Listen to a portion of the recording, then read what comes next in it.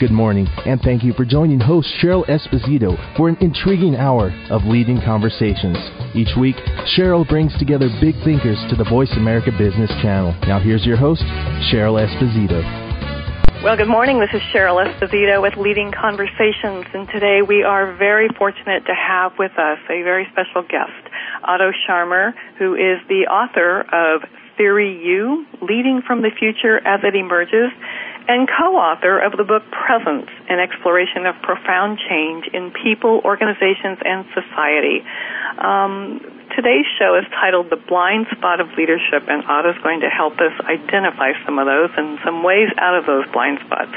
Good morning, Otto. Good morning, Cheryl. How are you doing today? Very good. How are you? I'm great. Where are you today? I am just returning from Cambridge and am in my home office in Arlington. Oh, nice. And taking care of my kids downstairs and doing a radio interview upstairs. Multitasking That's as right. usual, yes. Yeah, Otto, I know about your multitasking. You're a very busy person.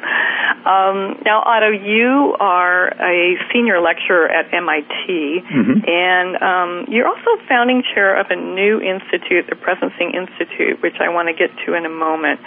I want to let our audience know that you've been doing consulting to global companies for a very long time, and that you have designed and delivered award-winning leadership programs for organizations throughout the world.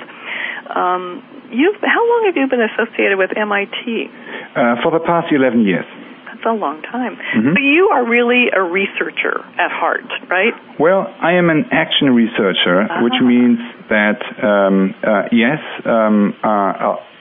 what I do is a lot about kind of creating new kind of knowledge, but what I'm particularly interested in is not just knowledge for academics or theory, but knowledge for action.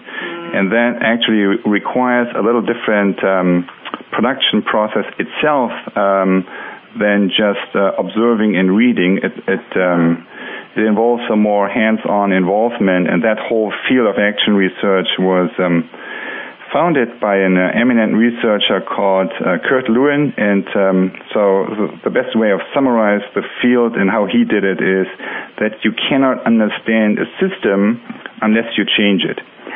So that's the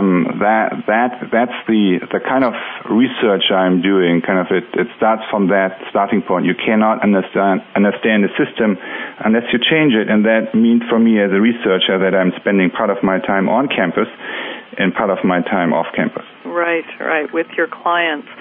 So tell me, let's start with defining Theory U so that people have the context for what this is. Defining Theory U. Well, Theory U, you could say, is it's an approach to leadership that looks at something we all are very familiar with, which is the whole field of leadership and change and innovation, from a slightly new angle. And the angle is that has to do with what I believe to be a blind spot in leadership. And the blind spot in leadership has to do with that maybe the biggest leverage in what we do and how we can be effective as change makers, change agents, or leaders has not only to do with what we do and how we do it, the process that we apply, but with the inner place from where we operate.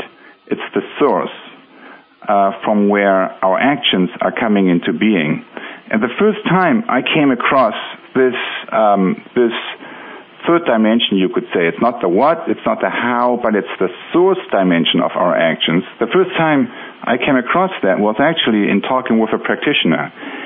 And it's the late Bill O'Brien, the late CEO of Hanover Insurance, and after he went through all his successes and failures of his change work and leadership work as a CEO, I asked him, Bill, what for you personally has been the most important learning experience in all these years? And he responded by saying, the success of an intervention is the interior the success of an intervention depends on the interior condition of the intervener.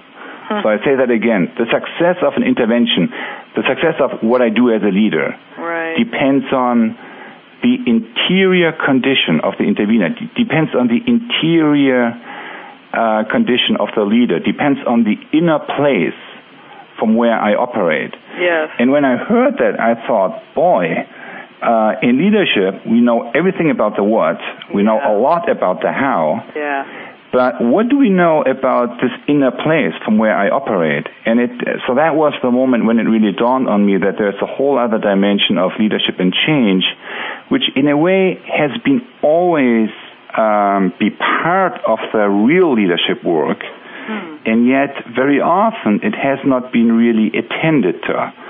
But so that's how I got first into that. Oh, that's fascinating. And you're right. It has always been at the core of leadership work, but not attended to, and not only not attended to, but pushed away. I think it's been rejected so much by leaders in organizations. And, you know, I mean, some of it, I think, comes from the idea that, we don't want to get too personal, or we don't want to get touchy-feely, which is that phrase that, you know, everybody uses. That's right. But I think the other piece of it is people felt like, well, you can't measure that.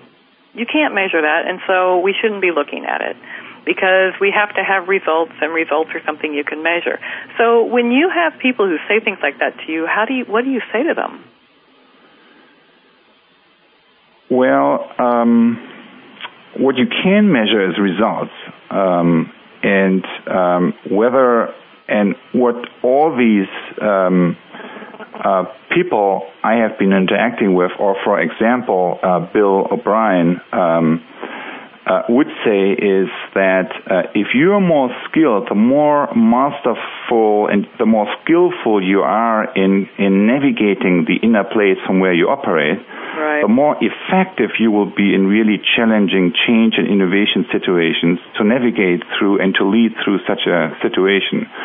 So the more experienced leaders have, the more that kind of statement seem to be either confirmed or be articulated in one way or the other. And yes, it is true that we cannot. So if I say, it's a different type of data. So if I put a video camera in front of a group and I can tape what people do. I can tape the process they use in studying kind of the sequence of certain activities. But that's true. I cannot see the inner place from where they operate readily available. And one of the really experienced practitioner that I interviewed with around this very topic, he told me, what's most important in profound change work is least visible to the eye. So what matters most in this type of work is least visible to the eye. So that means, and yet kind of the scientific mind in us that I much appreciate and embrace, ask, okay, but what is it then? And how can we get our arms around that? And that's really the real journey of discovery and learning that I have been on, because just to claim that this is not visible is not satisfying to me either. Right. And what I try to describe in Theory U is a language that allows practitioners and also researchers to put language around this deeper territory of leadership that formerly was mostly invisible to the eye. Well, let's talk about this journey that you're speaking of. You talk about Theory U being one process, but 5 movements. Can you share that? Well, yeah, I'm happy to share that, but maybe I give you a little story up front, which really simplifies also these 5 movements into 3 movements, which really are at the core of that process. And it's a story that demonstrates also part of the research that I have been doing. So one element was action research, which is real participation in change projects in communities and companies and organizations. But another one is really to go into very experienced practitioners to learn from their story and conducting dialogue interviews with them. And one of them, I conducted, the one I'm going to share the story about, led me and my colleague Joseph Jaworski, with whom I did together part of these interviews, led us to Brian Arthur, who is the founding chair of the economics group at the Santa Fe Institute, and formerly from Stanford. And Brian had written an article prior to that in HBR where he used the term precognition. He basically said, you know what, with all these changes that are going on in our environment and all the different disruptive changes really in the business and the social environment, companies to be successful need a new cognitive capacity. And that kind of insight really, having spent a decade of work on the area of organizational learning, for me personally, the main insight really was that there are two different sources of learning. One is learning from the experiences of the past, and that's virtually the model that all our organizational learning theories are built around and built upon. While in working with real leaders and real change makers across industries, I noticed that very often in real life, leaders are confronted today with situations that you cannot respond to successfully just by reflecting on the experiences of the past. Right. So, but instead, what is required from leaders in these of these institutions in these situations is to tune into an emerging possibility and opportunity, to get a sense of what it is that's what's the nature of change that's around you to happen, that's reshaping the space in which you operate, and then reposition yourself so that you become an active force within that larger change, and not just a victim by it.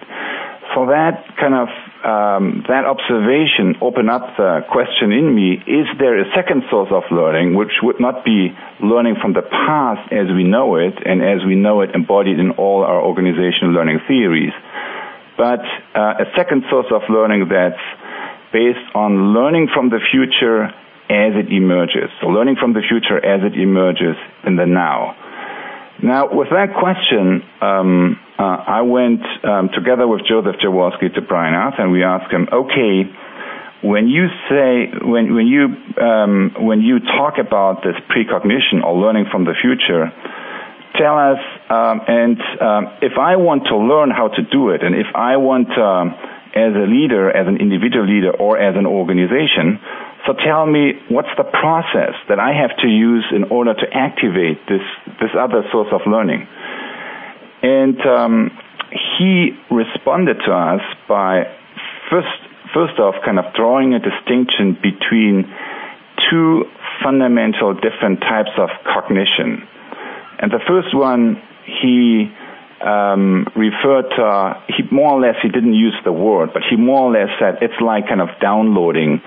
It's downloading an existing mental frame. It's downloading an existing solution that's already kind of developed and that you apply onto a situation.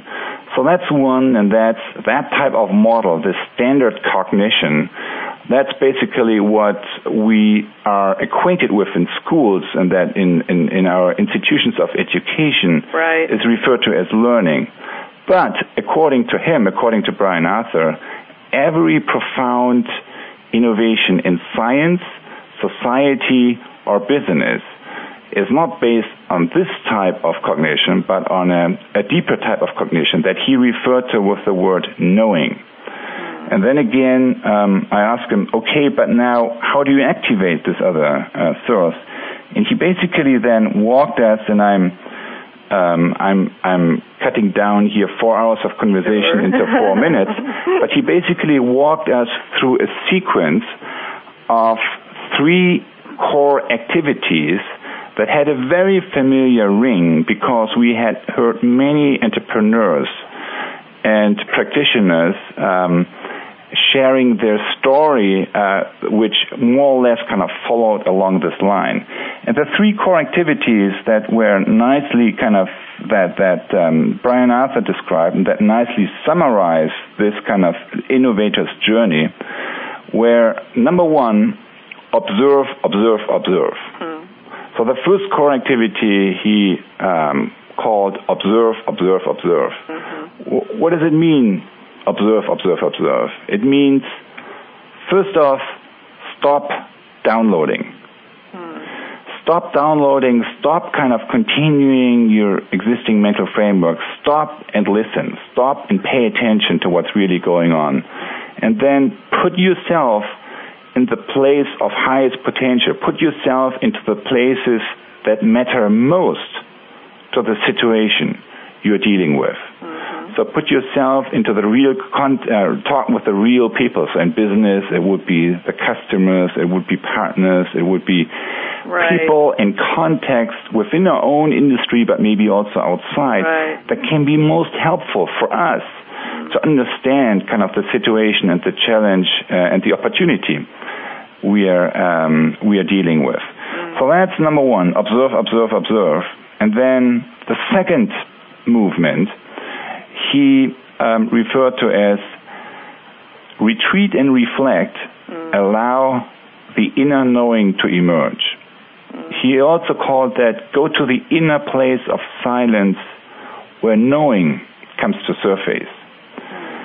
So that's almost the opposite of the first one, right? The first one gets you out into the chaos of activities and you talk with the real people, the real operators and so forth. Now in the second one, you retreat, reflect, you go to an inner place of stillness. You listen to everything that you observed, everything that you experienced in your observation journey, but you listen to all of that from a point of view that is asking, so what really is it that's about to emerge here in this situation?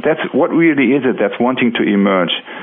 And what could be possibly my or our role to help it to come into reality more fully? So how does that connect, in other words, to my future journey, to the journey of our future work in life? And then, so that's kind of the second space, the second movement, the second core activity. And then once maybe a spark, an idea or so comes up, number 3, act in an instant. So that was kind of the original phrasing that he used that I liked a lot, kind of act in an instant, which really means, so once kind of that intention and that kind of inspiration of the future is taking shape in your mind, do not take that into, okay, now we have to write a business plan, or even worse, now we have to write a grant proposal or something. So rather than kind of doing it, putting it into an abstract kind of planning, you move it into reality much more quickly, much more hands-on, and you allow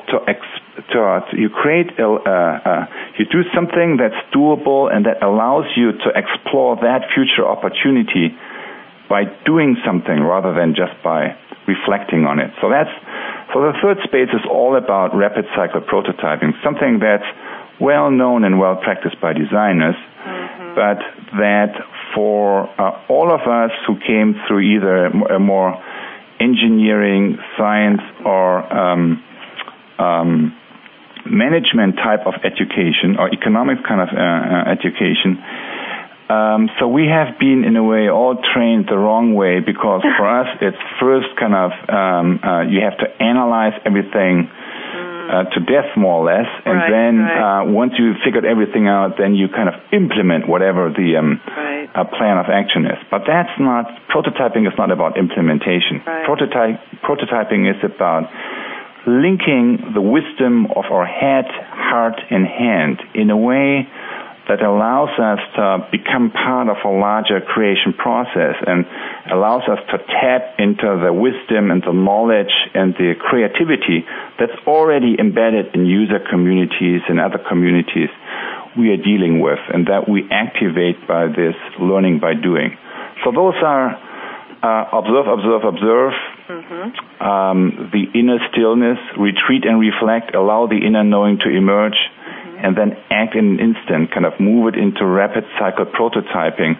Those are three movements that, in a nutshell, describe the U process, and that I have, and that in the U theory, I describe how they would be, how it is possible to operate from these deeper sources of creativity, even though we are kind of in larger institutions, because the general experience really is, I mean, you present that to experienced practitioners, and they all say, "Yep, that's right." So I have been there. I know people, kind of highly creative people who operate that way. Right. I even in my own life when I have my create moments, I can operate like that. And then you ask the next question, okay, and how is your everyday institutional practice? What does that look like? And then most people go, oh no, so that's much more like this downloading thing you described earlier. Right.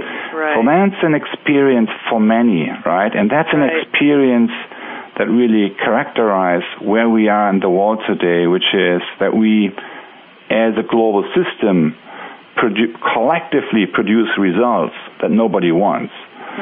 And how to kind of access on these larger systems, be that a group, be that an institution, or be that a larger global system, how it would be possible to activate these deeper levels of knowing and operating. That's really what the theory U is about. Sorry for that long response. No, that's great, because that really gives an in-depth sense for people of what this is about. And I'm curious to know, when you work with clients, and most of your clients, of course, they self-sort, right? If they want what you have, then they're more willing to hear what you're talking about. But what is just briefly, what is their reaction to your saying, well, that way you've been doing it has gotten you where you are. You're not happy with that. This is a different way of doing things. Are you willing to try it? Do they readily say, sure, we can try this in our organization, or do they say, this is never going to fly? Well, I'm quite aware of, when I talk about my experience, that's a very small window of the overall reality, and kind of, there's of course a process of self-selection, right? So people that turn to me and that I'm dealing with sometimes are interested in that particular methodology, but often, and really in all the main first couple of years in my kind of practical organizational work, it was really more focused on practical results, and then the method really came second. And that's really my experience, that the only way really to do this kind of deeper work is when you, and the best, I'm not saying the only way, but the best way, the only way probably that avoids some pushback, is to really tie it to significant challenges that communities or institutions have, where everyone involved knows that more of the same isn't getting us there. Right. So and that's really the starting point, and that's you could say that's the stop, right? In that process, stopping and open up and doing the observe. Right. That's the starting point. If you don't hit that one, if you just kind of come from your own, I think the world has been, and we have been, through many decades of change ideologies, where kind of solutions were imposed on people with relatively little success. Right. So we don't need more of that. I certainly don't want to contribute or be part of that. Well, you are really moving people away from that, and I think that it's pretty revolutionary thinking, and you've had some successes with organizations, corporate as well as large societal organizations. And I want to talk more about that when we come back from this break. We'll be back in a minute. The bottom line in business talk. Voice America Business. Leadership is not static. It evolves as you do. At Alexa Consulting, we work with CEOs, senior leaders, and leaders in transition who want to make a difference. Leaders who believe that good business is good for people, good for the world, and knows that conscious actions can have global impact. Are you ready to take your leadership to the next level? If you are, then visit our website at www.alexaconsulting.com. That's www.alexaconsulting.com. Alexa Consulting, developing leaders worldwide. Do you need directions to solid financial future? If so, the Money Answer Show with Jordan Goodman will provide you with a roadmap to making smart money decisions in every area of your personal finances. Join Jordan every Monday at 12 p.m. Pacific Standard Time, 3 p.m. Eastern for the Money Answer Show on the Voice America Business Channel. Learn how and where to get the best deals on mortgages, cars, and insurance. Find out the best ways to save for college and retirement. Get out of debt, improve your credit rating, and save on your taxes. The Money Answer Show with Jordan Goodman will provide you with great tips on investment opportunities in real estate, stocks, annuities, and other investment vehicles. That's the Money Answer Show with Jordan Goodman on the Voice America Business Channel every Monday at 12 p.m. Pacific Standard Time. Keeping you a step ahead of the changing world of business. This is Voice America Business. We appreciate you joining our leading conversations today. If you would like to participate in today's conversation, please call us now at 1-866-472-5790. That's 1-866-472-5790. Now back to your host, Cheryl. And we're back on Leading Conversations, talking with Otto Scharmer today, the author of Theory U, Leading from the Future as It Emerges. What a great title. I love this title, Otto. And I think for most people it probably catches them off guard a little bit. Leading from the future. Now that's interesting. So you've used Theory U. You just spent some time explaining to us eloquently what this is and how people use it. Now you've worked with clients, both corporate and large societal organizations. Can you give us just a couple of examples of how this has worked in the work you've done? Well, I think so far I have been doing work in three areas. One is the innovation projects, right? So where in companies significant innovation challenges are approached in a different way, kind of by using the three movements that I just described. By really observe means going out in small groups and really kind of going to all these places, taking everything in, and then after the retreat portion to really move into prototyping very quickly, and then present kind of living examples rather than just ideas about what could be done in the end. So a second one is, so innovation is one. A second one is multi-sector work. So where very often really in challenges we have in communities today, the problem is not only within institutions.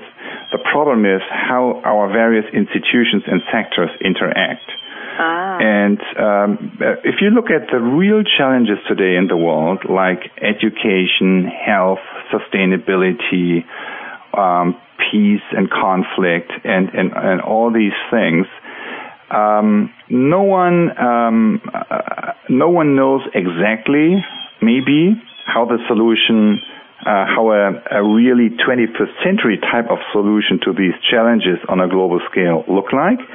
But one thing we all know quite well, and that is that the only way to get to a sustainable solution in all these areas is by involving all the key stakeholders, which is not just the business players, not just the business community, but also kind of the governmental players and also the NGO players, the civil society. And that in order to kind of develop new, whether that's kind of climate change or other challenges, in order to really get at the root of the systemic issues we are dealing with, really in every country today, we need to pull together from all these different sectors and come up with a shared understanding and different ways of acting and innovating together. And so that's the second area, because very often we don't have these places, and if these different players come together, they don't have good ways to talk and think and particularly act together. There's maybe a debate and maybe exchange of views, but then this is it. It does not result into action and prototyping together. Right. So that's where I do projects partly on a more kind of community or country level, like a project I'm supporting in Zambia on collective action on HIV and AIDS. Great. Or where I focus more on the leadership development angle, like a project called Elias, Emerging Leaders Innovate Across Sectors, that looks at the high potential younger leaders in global institutions today and networks that brings them together across sectors and takes them on a new journey, kind of that includes the observe and kind of the accessing your deeper inner source of knowing and then doing something together that helps to create a more sustainable world around us and within us. So that's a second area I have been active in, and that pilot that brought together 15 global institutions and their younger leaders. So that has been another area I have been focusing on. Because if the people don't know each other, if the people who will be in key positions in the next decade, if they have a very narrow network, if they don't know the people from the other sectors, from the other side of the fence, so to speak, well, how do we expect that when probably the breakdowns we are going to see in the next couple of years, when they happen, that we turn that into innovations rather than more violence? So that has been another little area I have been focusing on. And the third one is leadership development, kind of blended with systems change in institutions. And I have been really surprised, particularly in working with younger leaders. With younger leaders, I mean people who are kind of 2-3 levels down below the board level, but are on a are considered high potentials in their own organizations. So how open people today are towards that kind of process that I briefly indicated with the observe, access your deeper inner knowing, and then the prototyping. And it's one thing for when you, for example, have an open enrollment program or somewhere, then people tend to show up who are really interested and who like the kind of thing you're doing. But when you have mandatory programs, for example, in global companies, and then I would have expected that when you get to the deeper inner work and kind of the consciousness and deeper reflective and contemplative work, that there would be more pushback, really, right? Because for some people they like that, other people they never heard about that or think little of it. Right. And very much to my surprise, there's no pushback. That's very interesting. And it's really interesting, and I'm almost puzzled with that. And the only explanation I have for that is that there is a much higher, a hugely bigger potential today out in the world for this kind of deeper change and for a different approach to change than we usually think there is. It's just a space that's hanging out there and it's not being nurtured. It's not being capitalized on. Right. And I also see that at MIT, kind of each year, I have a larger group of the students and mid-career executives who come in and say, well, when we talk about career aspirations, who say, well, I want to have a real career, kind of really successful professional, and at the same time, I want to contribute to my community before retirement. Right. And I think that's a new phenomenon. It gives rise to new organizations that we see, to new careers.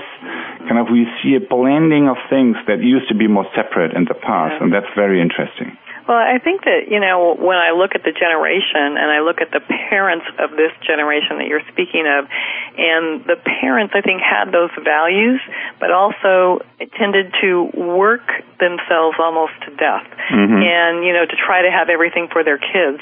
And they gave all the kids six things a day to go and do the soccer and the dance and the, baseball and whatever. And but they worked themselves so hard, and the kids looked at this and said, well, so what's the point? You're never around, and you're exhausted all the time, but you say that, knowing yourself is important, and that, loving me is important, and you tell me these things, and so, so it seems like they got it, the kids got it. They went, well, I see this, and that makes sense, but that part doesn't make sense. So they're kind of designing their own way of being. And I think you're right. It is hanging out there untapped, and it's waiting to be tapped. And it will be powerful, and the kind of work you're doing definitely taps into it. Now, you've talked a little bit about some of the capacities. I want to get to these 7 Theory U leadership capacities, and you've touched on a few of them throughout the conversation. But the first one you call holding the space of listening. Now, you and I have been in the field of leadership for a long time, as have a lot of people listening to this. And the idea of, quote, active listening is something that has been talked about forever and ever. What is different about the concept of active listening that's been taught for years and holding the space of listening? Well, first off, it has a lot of overlap, so let's begin with that, and that's important. So I am actually, so I'm not even interested in kind of framing stuff as particularly new. I think the more you can relate it to already existing things, the more it is practical sometimes, because you can already build on something that has been developed. Right. Now, what's probably so the kind of listening, if we just take a minute on this listening space, I think there are 3 levels that are quite familiar, and that I usually differentiate, and that's kind of the downloading, it's listening with an open mind, listening precisely, and then it's the listening, what we usually call empathic listening with an open heart. Now, I think this, the holding the space of listening, if at the outset as a leadership capacity, I think it's maybe what I see usually where we need to pay more attention to is a 4th level, which is not just empathic listening, but listening from an emerging future. So that's what the real world-class coaches do, right? Yeah. So that's what you try to. You focus on not just the dying or the letting go in a developmental situation. You focus on what it is that's just about to emerge. Right. And it's a particular way to attend.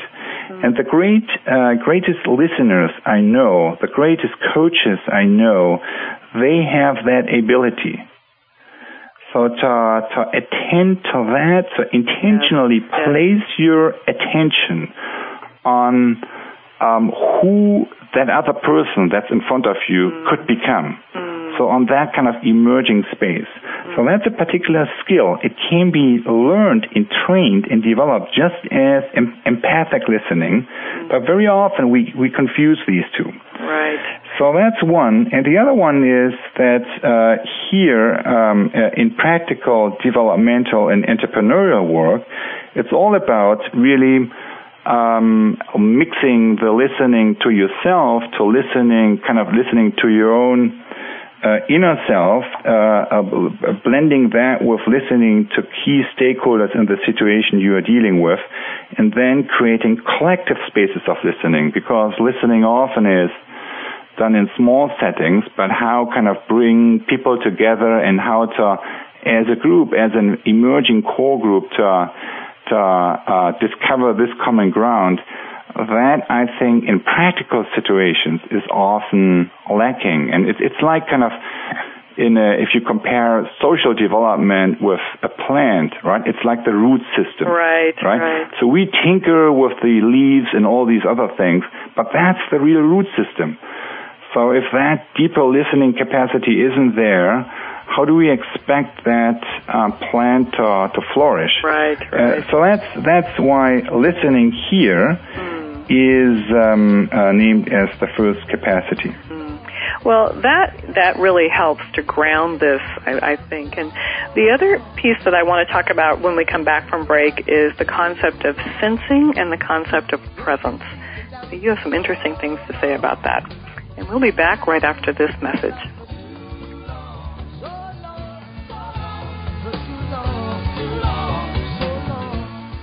Fresh, dynamic, and totally prepared for continuing business education. Business Talk Radio.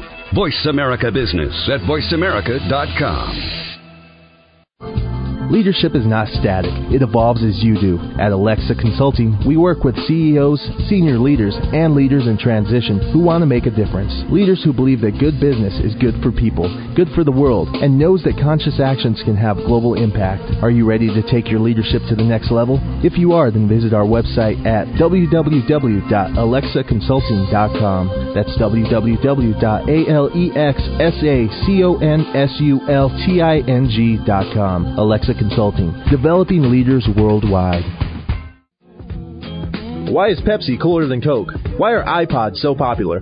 How can you launch a successful brand? Want to know? Learn about the fascinating and intriguing world of graphic design and branding on Design Matters with Debbie Millman. Every Friday at 12 Pacific Standard Time, Debbie Millman will provide you with a provocative look into the stimulating world of design as it intersects with contemporary culture. Hear what the experts have to say about creating, maintaining, and launching a brand in today's challenging marketplace. Join us every Friday at 12 Pacific Standard Time for Design Matters with Debbie Millman, right here on The Bottom Line in Business Talk, Voice America Business. Have you ever had a bad day and wish someone could come along and change it at the flip of a switch? Do you dream of living the life of wealth, great relationships, and the perfect job, but don't know where to start? Then tune into The Winner's Attitude with corporate trainers, motivators, authors, and hosts Jeff and Val G.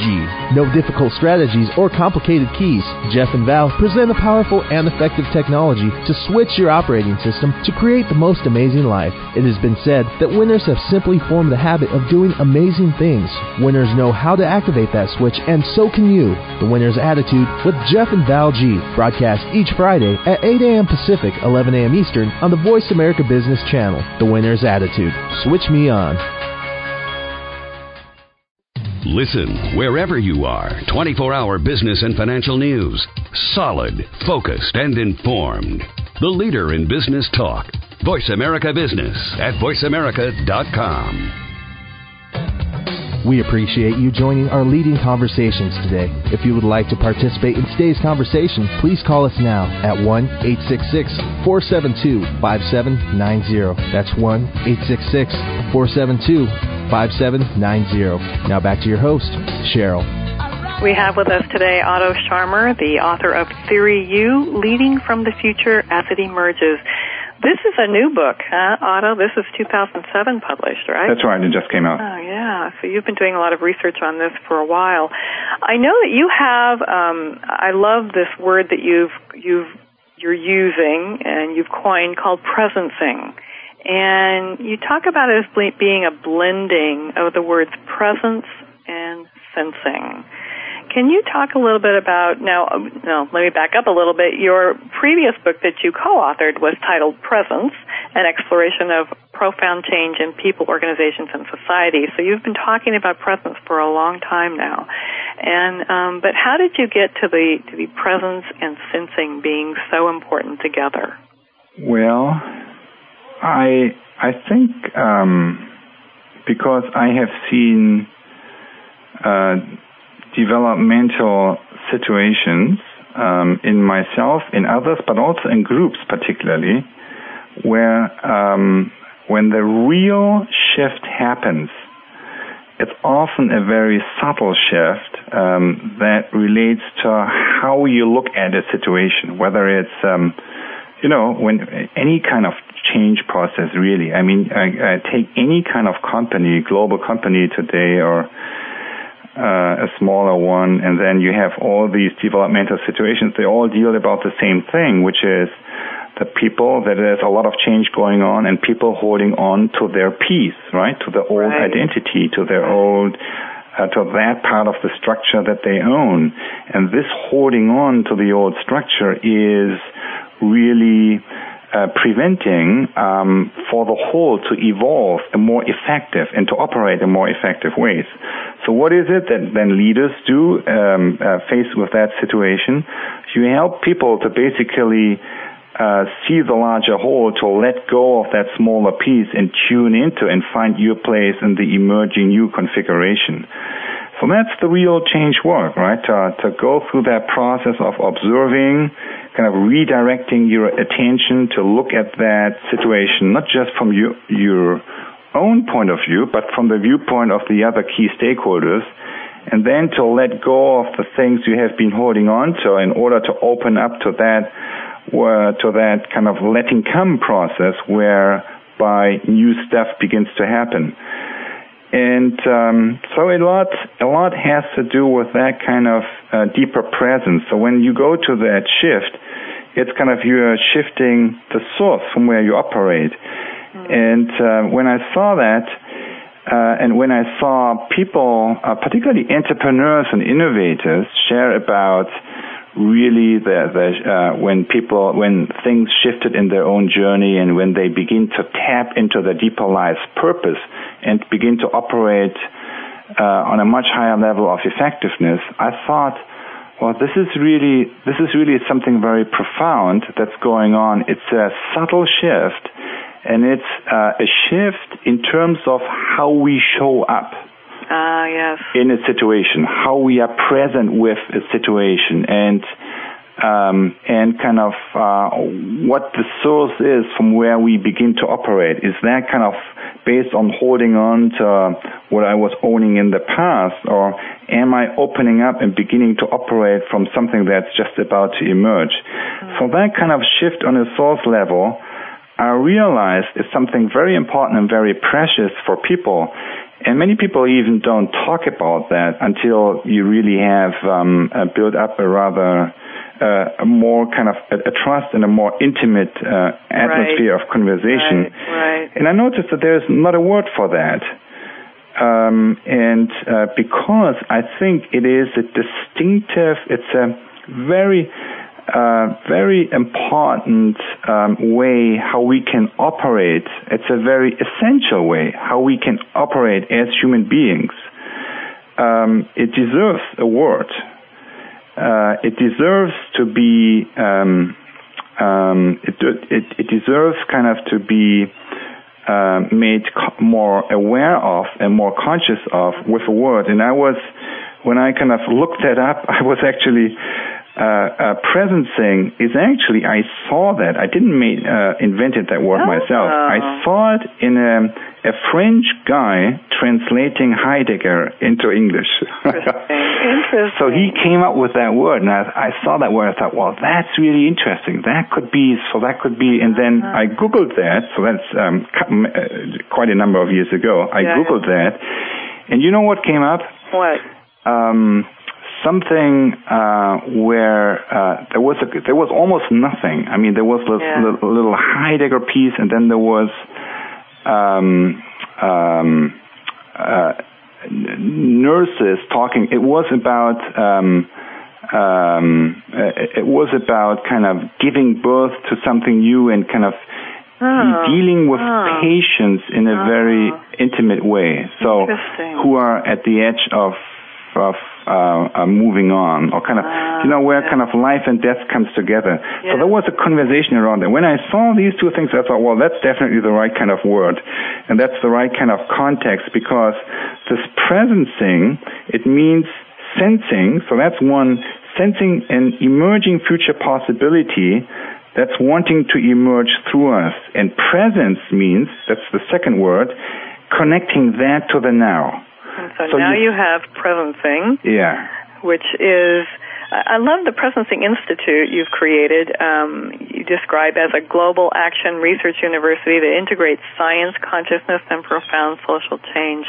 And I know there's so much more that we could be talking about this. I'm so curious about how this is unfolding with you, and I know people are so interested. So there is a website for the Presencing Institute, right?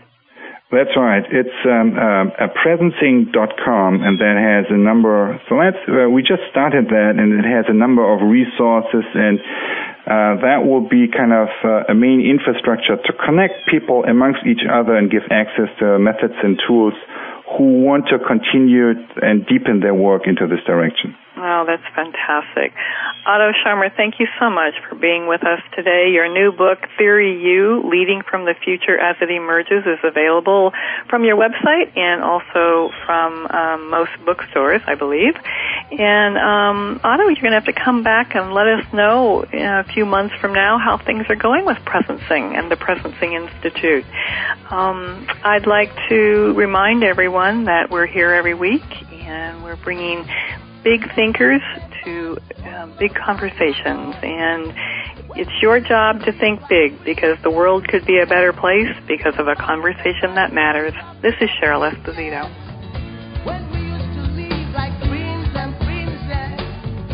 Thank you for spending this hour with Cheryl Esposito and Leading Conversations. You can listen live every Friday at 10 a.m. Pacific Standard Time on the Voice America Business Channel. If you have a question or comment for Cheryl, please email her at leadingconversations@alexaconsulting.com. That's leadingconversations@alexaconsulting.com. See you next week.